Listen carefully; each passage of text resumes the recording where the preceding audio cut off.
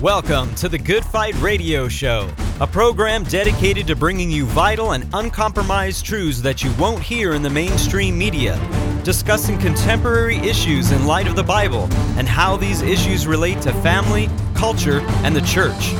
The heart of this show is to glorify Jesus Christ and expose the works of darkness as He is commanded in Ephesians 5:11. Now here's your host, Good Fight Ministries' own Chad Davidson. Welcome back to the Good Fight Radio Show. I'm your host, Chad Davidson of Good Fight Ministries. And with me, as always, is the president and founder of Good Fight Ministries and pastor of Blessed Hope Chapel in Simi Valley, California, Pastor Joe Schimmel. How are we doing today? I'm blessed, brother. Well, I'm excited today because we are going to be addressing an email that came in. Also, it was posted on a number of our pages concerning different messages you've done at Blessed Hope Chapel. But this one has to do with our recent episode from 4/12/2021 on Is Baptismal Regeneration a Damnable Heresy? Not to be confused with our episode that we did on a follow-up where we mentioned that doctrine, and that's where we talked about damnable and flammable heresies. And Tony can put a link in the description so you can check out both of those, because I think they're really, really important messages. And it'll hopefully get a little bit of a background here for this one. But we received an email, and they were challenging some of the things that we were saying in a loving way. So we said, hey, instead of writing a long email back, why don't we just address this formally on a show? So that's what we're going to do. I'm going to read from the email, and we'll see if Joe, hopefully, we'll see if he jumps in and tries to stop me before I get to the end. But I'll read through it as much as I can, and then Joe's going to address some of the main points that are made here as much as we can. We only got a half hour here, so we'll try our best to address every single point if we can. So he says, when dealing with the subject of baptismal regeneration, we must first clearly define our terms. As the word implies, baptismal regeneration as such teaches that the power to regenerate the soul is found in the sacrament of baptism itself, generally of infants, as administered by a priest or equivalent in the Roman Orthodox or in other mainline Reformed traditions. This is certainly a damnable heresy in light of 1 Peter 3:21. The power to save is in Christ alone and His resurrection. And that's not always the case, right? Baptismal regeneration, also, we could line them up in the Church of Christ and how they view it as well.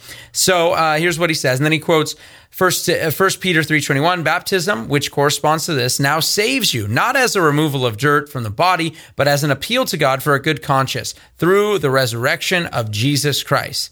Having identified the true source of salvation, we must ask ourselves, when and where is the saving grace imputed to the believer in Scripture? The Apostle Paul gives us a clear and inescapable answer in Galatians 3:27. So he's saying that this text, Joe, gives a clear and inescapable answer as to when and where the saving grace is imputed into the believer. Here's Galatians 3:27 and 28. For as many of you as were baptized into Christ have put on Christ. There is neither Jew nor Greek, there is neither slave nor free, there is no male and female, for you are all one in Christ Jesus.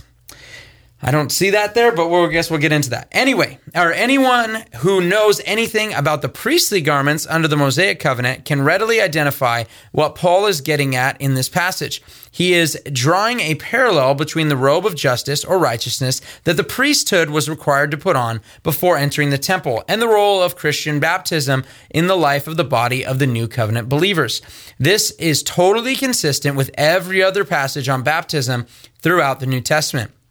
From Scripture, we learn that while baptism may not be essential for salvation, it is most definitely the God-appointed time and occasion upon which He has graciously chosen to meet the repentant believer and bestow His promises upon him or her through the merits of our Lord's death, burial, and resurrection. If it's not essential, then how can it be a direct time? I'm not really understanding what he's trying to say there. It seems like those are a contradictory sentence there. Because on one hand, he's saying it's basically this is when salvation takes place, but then again, it's not necessarily essential. Yeah, so I'm having a tough time. It seems to be an inherent contradiction. Yeah, that's an inherent contradiction there. So he then quotes 1 Corinthians 15, 1 through 4. As many of you guys know, 1 Corinthians 15, 1 through 4. Now I remind you, brothers, of the gospel I preached to you, which you receive, in which you stand, and by which you are saved, if you hold fast the word which I preached to you, unless you believed in vain. For I delivered to you as of first importance what I also received, that Christ died for our sins in accordance with the Scriptures, that he was buried, and that he was raised on the third day in accordance with the Scriptures. Which is the gospel, but there's no mention of baptism there. No mention of baptism. That's exactly right. And then he quotes alongside of that, but he doesn't give any commentary to it, but he quotes Romans chapter 6, not 4, and we'll get to that later. Romans chapter 6, starting at verse 3.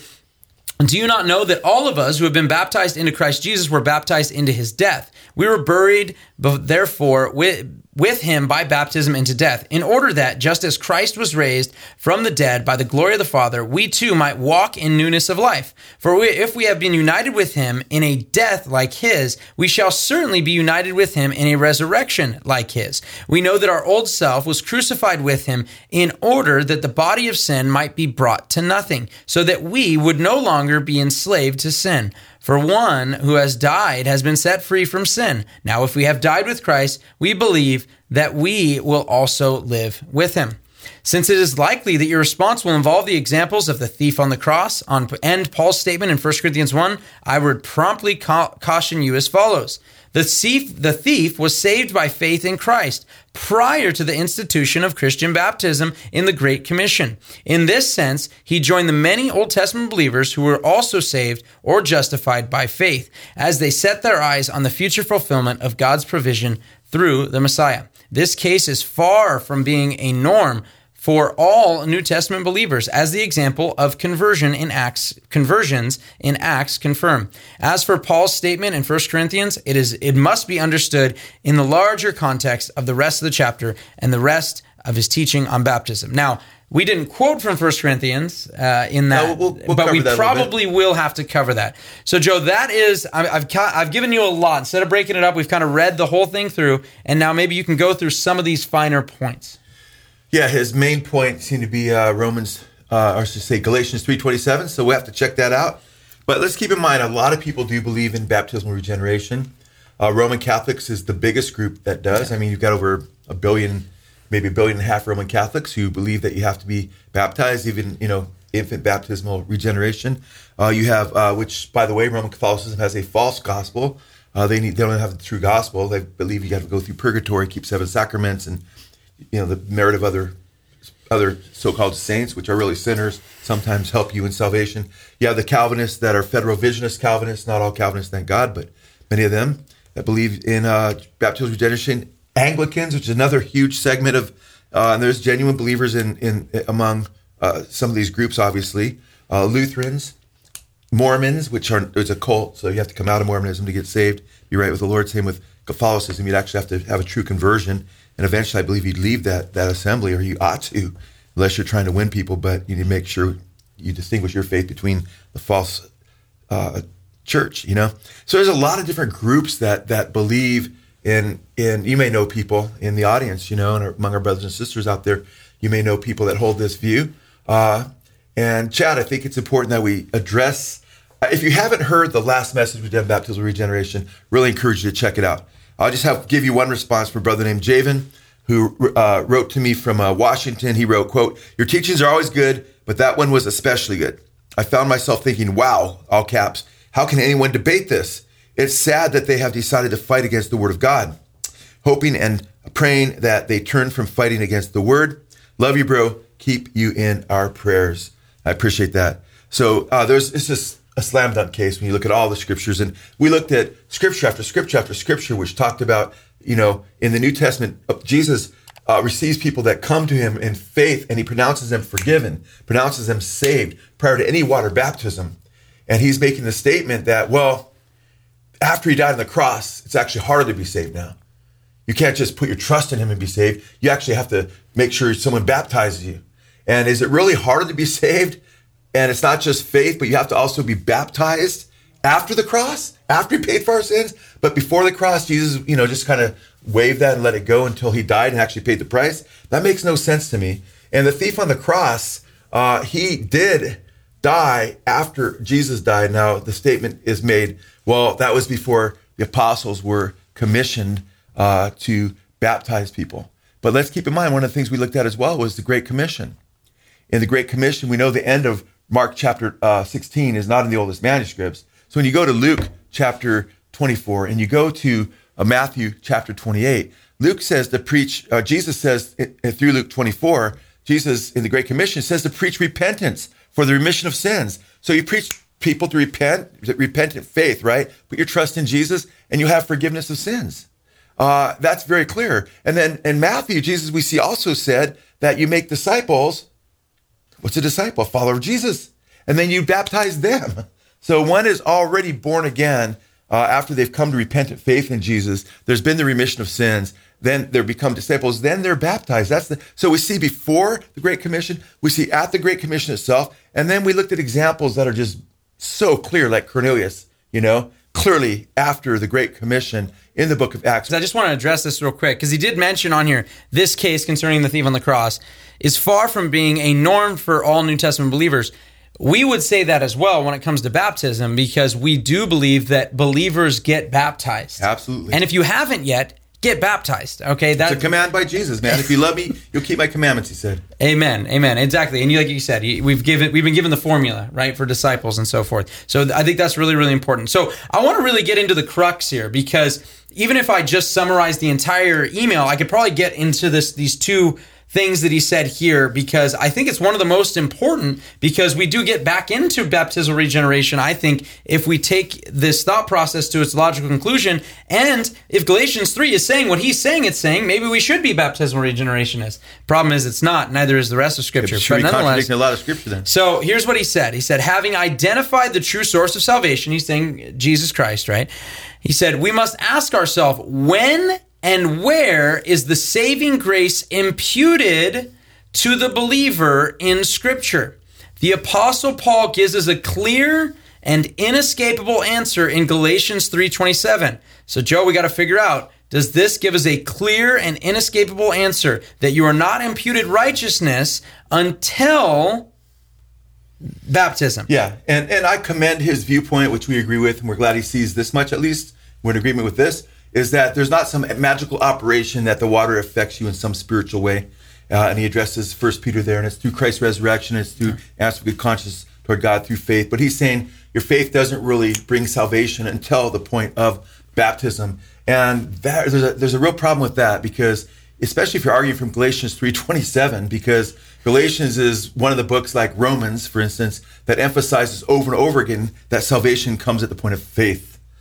Prior to any human work or experience outside of faith. And I think that's very clear. In fact, it's a little scary at this point too, because, and I let the Lord be the judge, because if people are saying, hey, I've got to be baptized, I got to make sure I do the baptism, and by being baptized, I'm going to be saved. Are they not potentially, God sees the heart, I don't see the heart, but are they potentially like those in Galatia that the Judaizers had gotten a hold of that thought, hey, the cross plus circumcision, plus keeping the feast days, plus the Jewish calendar, plus, A, B, and C from the Old Covenant. And because Paul's whole argument in Galatians is that we're saved at the point of faith. When you come to Jesus, you put your faith in the Lord Jesus Christ, that you're saved prior to any works of the law that these guys are trying to do. And he says, have I run my race in vain? Have I preached to you in vain? You're going back to the law now. In fact, listen to Paul's argument here, because Paul says in Galatians 3:2, and this is very important, Galatians 3:2, O foolish Galatians, who has bewitched you? Who's put a spell on you? It was before your eyes that Jesus Christ was publicly portrayed as crucified. Let me ask you only this. Did you receive the Spirit by works of the law or by hearing with faith? This is very important, because before you get to chapter 3, verse 27, whatever it means, it's not going to contradict chapter 3, verse 2, which is very, very clear that he's saying, hey, before you were ever circumcised or considered being circumcised to be right with God and be accepted by God, did you receive the Holy Spirit through the works of the law and any of the works that you were keeping? Or did you receive the Holy Spirit through the hearing by faith, which sounds a lot like what happened to Cornelius, which is very important when Peter preached the gospel to him in Acts 10 and 11. That's very key, because that's the paradigm of how salvation is executed in Scripture. And I think it's very important at this point that he's saying, hey, you were saved right here by faith when you were hearing the gospel and it was mixed with faith prior to any works of the law. Well, that would also obviously mean if you were saved through the hearing of faith, that would be prior to any time they were baptized subsequently. Faith, we're saved by grace through faith. Faith, therefore, precedes baptism. We go and get baptized because we have faith. We don't come to faith when we're being baptized. So that's important. In Galatians 2:16a, it says, yet we know that a person is not justified by works of the law, but through faith in Jesus Christ. So when we get to Galatians 3:27, well, right before 3:27, which is what he's quoting there, we read this, for you are all sons of God through faith in Christ Jesus. And he already showed in chapter 3, verse 2 earlier that happened when you were hearing the gospel. So he makes it very, very clear all the way before you get to 3:27 that salvation is by grace through faith. And his whole point there is it happened at that point when you heard the gospel, not subsequent, which would also rule out salvation coming at baptism. I think that's essential that we understand that. In fact, when are we robed with righteousness? At the point of faith. Paul says this, Philippians 3:9.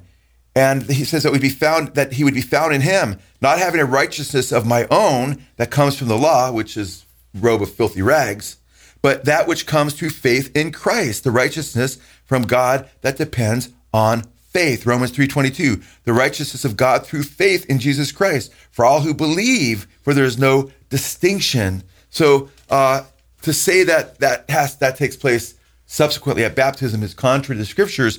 Romans 3:13-14. Instead, now I think this is interesting, because when we come to Christ in faith, we deny ourselves.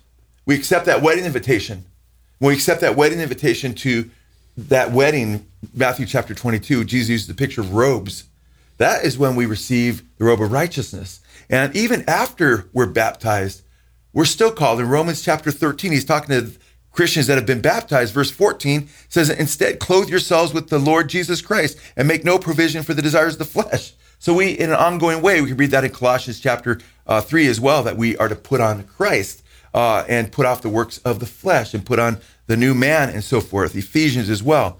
So what he's doing, though, is and I think it's interesting, and with all due respect to his brother, he seems to love the Lord, but and he seems to say he's saved based on the merits of what Christ did and faith in his resurrection and so forth. But he's placing it at his baptism, not realizing, hey, if you actually put your trust into Jesus before your baptism, that is the point that you were actually saved. So it's important to understand this too, is he's assuming, because he sees the word baptizo or baptism in 3:27, that it's speaking of water baptism.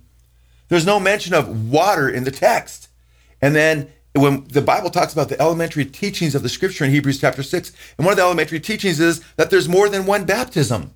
Paul in Hebrews chapter 6, verse 2 speaks of various different baptisms. He says, and of instruction about baptisms, the laying on of hands, baptisms plural, the resurrection of the dead, and eternal judgment. So there's more than one baptism. Okay, and one of the baptisms that the Bible teaches is that John the Baptist said, talks about, while I've been baptizing you by water, Jesus, he says, is going to baptize you with the Holy Spirit. And it's important to understand that when we come to Christ, baptism is a picture of entering into Christ. Going in the water and out of the water is a physical picture of that. It's a physical picture of what spiritually happens. We too often confuse the sign with what it signifies. It's a sign of what happens to us spiritually when we come to Christ. So when you and I, Chad, came to Jesus, in that moment, our names were entered into the book of life. At that very moment, we were placed in Christ by the Holy Spirit. In fact, listen to 1 Corinthians chapter 12, verses 12 and 13. This is what happens to every believer when they get saved, when they put their faith in Jesus. Just as a body, though one, has many parts, but as many parts form one body, so it is with Christ. For we were all baptized by one Spirit, so as to form one body, whether Jews or Gentiles, slave or free, and we were all given the one Spirit to drink. So while John baptized with water, he said, one's going to come after me that baptizes you in the Holy Spirit. And the Holy Spirit baptizes us into Christ and into his body. So when you become a Christian, you're baptized into Christ. It has nothing to do with water. Then when you have a water baptism, it's a beautiful dramatization of what God has done in you. And when we baptize people in our fellowship, we go down to the beach usually, and it's awesome because there's a lot of people there. A lot of people from the fellowship come. It's just beautiful. And sometimes people from around come and they check it out, and it's really awesome. We have a great time. If you're visiting Blessed Hope in a baptism time, feel free. We'd love to participate in a baptism with you when we have those baptismal dates. But it's beautiful. But I'll use the language of salvation. I'll point to a ship out in the ocean. I'll say that word baptizo is used of ships that were sunk. It has to do with death. And when you're baptized, it's a picture of entering into Christ's death. And when you come up, it's a picture of entering in the newness of life. And then people renounce their sins right there. We'll pray, and they'll renounce the hidden works of darkness and confess and so forth. And if you didn't know about it, you think, wow, they're getting saved right then. Even though we use that kind of language, we know. And when they give their testimonies prior to baptism, when they're standing on the beach, they'll talk about how Jesus already saved them. So we don't confuse the two, even though the sign uses that language. The Bible sometimes uses that language when it talks about baptism, because it's the picture of salvation. Even as Peter points out, it's not the washing of the dirt with the water. That's not what it's about. The answer of a good conscience toward God. Well, that happens according to Peter in 1 Peter chapter 1, verse 23, that we're born again through hearing the incorruptible word. Peter says that. Prior to chapter 3, he talks about how we're born again when we hear the preaching of the incorruptible word through faith. Then the baptism is a picture of that. We're not saved by the water, he says. So all this is very, very important. And I think it's absolutely critical that we understand that our baptism it's important, but it's not what actually saves us. It's the blood of Christ that saves us. The water is just a picture of being buried and being cleansed by his blood. Regarding the argument that after Jesus died, you need to be baptized to receive the Holy Spirit. Subsequent to after his death, I should say after the Great Commission, now we have to be baptized. That's one of the main points he makes there. The problem with that is that we have no record of the apostles, except for Paul later, being baptized. Kind of interesting. In the Gospels, in the book of Acts, in the epistles, we never hear it mentioned or see it mentioned where the apostles were actually baptized. Now, I believe they were baptized because they're baptizing others, so it follows that they would have been baptized. But from the get-go, they're talking about baptism, but we don't see them being baptized after the cross. We don't see them being baptized after the Great Commission. And I think that's important because after Jesus rises from the dead, this is what we read in chapter 20, verse 20 through 22, before the book of Acts, before Acts 2, in the day of Pentecost, the Holy Spirit falls upon them in power, upon the disciples. It says, and when he had said this, he showed them both his hands and his feet. The disciples then rejoiced that they saw the Lord. So this is when they're seeing the Lord and they're blown away, right after the resurrection. So Jesus said to them, peace be with you. As the Father has sent me, I also send you. And when he had said this, he breathed on them and said to them, receive the Holy Spirit. So he's saying, no, you have to be baptized after the resurrection. Now you have to be baptized, then you'll receive the Holy Spirit. That's the contact point of salvation. Right here, it's very clear that they're receiving the Holy Spirit. The Holy Spirit was with you, Jesus said, but he will be in you. After he rises from the dead, he breathes on them and says, receive the Holy Spirit, which is, there's no baptism mentioned in connection. He doesn't just show up and say, hey, wait, there's some water here real quick. I want you guys to be able to receive the Holy Spirit. Let's dip you in the water so you can receive the Holy Spirit. No, and we understand that we become Christians and we're baptized into Christ when the Holy Spirit comes to live in us. That's when we're regenerated. That's when we're born again. That's important. And Jesus had already said to them in John 15:3, you are already clean because the word which I've spoken to you. Cleansing comes from the preaching of the gospel and putting faith in the Lord of the gospel, his finished work, the death, burial, and resurrection of Christ. And of course, we're either looking forward to it or we're looking back on it, but they were looking forward to it. So I think this is very, very important to understand. By the way, we know that Federal Visionists, we know that Anglicans, we know that Roman Catholics, we know that Lutherans, they all look at circumcision. They'll say, circumcision. Mm-hmm, see, that's a picture of baptism. That's a picture of baptism. Well, do you hear what Paul's saying about circumcision? You know, you alluded to it earlier, Chad. Romans 4, 9 through 11. Listen to this. Was Abraham, and Paul's talking about how we get justified by our faith. And he talks about how Abraham was justified by faith prior to circumcision. So if Abraham was justified by faith prior to circumcision, that's a great picture of how you're justified by faith prior to baptism. Listen to what he says. Is this blessedness only for the circumcised or also for the uncircumcised? We have been saying that Abraham's faith was credited to him as righteousness. Under what circumstances was it credited? Was it after he was circumcised or baptized, according to our brothers, or before? It was not after, but before. So Paul, through his faith, was credited righteousness before saying Abraham was before circumcision. And he received circumcision as a sign, a seal of the righteousness that he had by faith while he was still uncircumcised. So then he is the father of all who believe, but have not been circumcised, in order that righteousness might be credited to them. He's making it very, very clear that Abraham was justified by faith prior to circumcision. He's saying he's a sign, he's a picture as the father of faith to all of us, that we're justified at the moment of faith prior to anything else that we do. Yeah, I just want to point this out, and he didn't even make this argument, but it's something that came out a lot. It was people over and over again saying, you're using a lot of texts that don't talk about baptism to talk about baptism. Now, I think that's a misnomer. We've talked about baptism a number of times from a number of texts.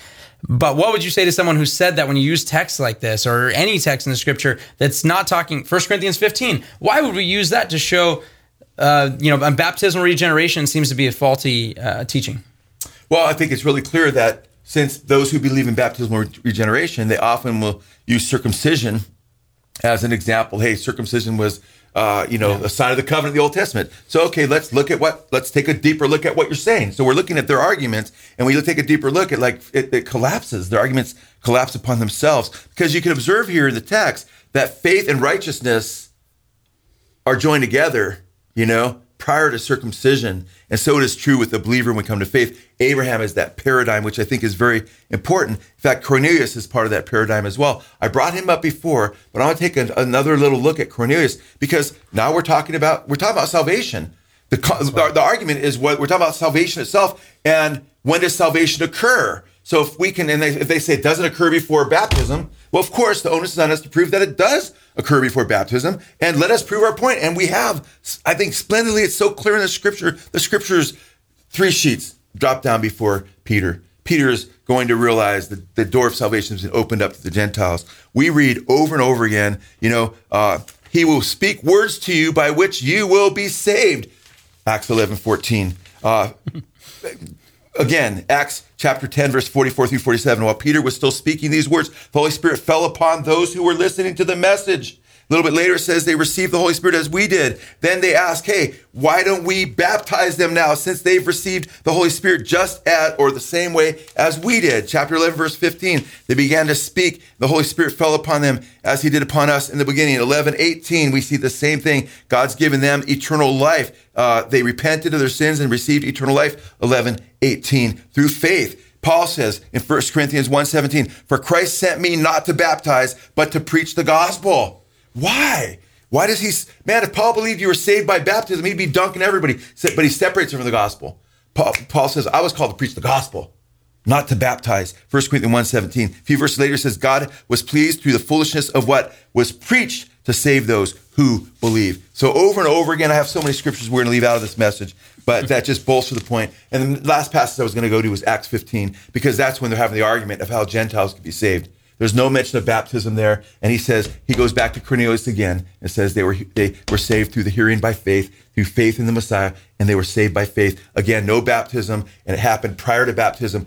Cornelius is the paradigm through Acts of how we're saved. Baptism is beautiful. It's a beautiful picture, but it's the blood of Christ that saves us through faith at the point of faith, not years later when you're baptized, or months later, or weeks or days. Amen. You've been listening to the Good Fight Radio Show, brought to you by Good Fight Ministries. If you're blessed by this show and would like to partner with us, please consider visiting our Patreon page at patreon.com/goodfight. Or you can write to us at P.O. Box 2202, Simi Valley, California, 93062. Or call us toll-free at 1-866-JC-TRUTH. That's 1-866-528-7884. We hope you'll tune in next time on the Good Fight Radio Show.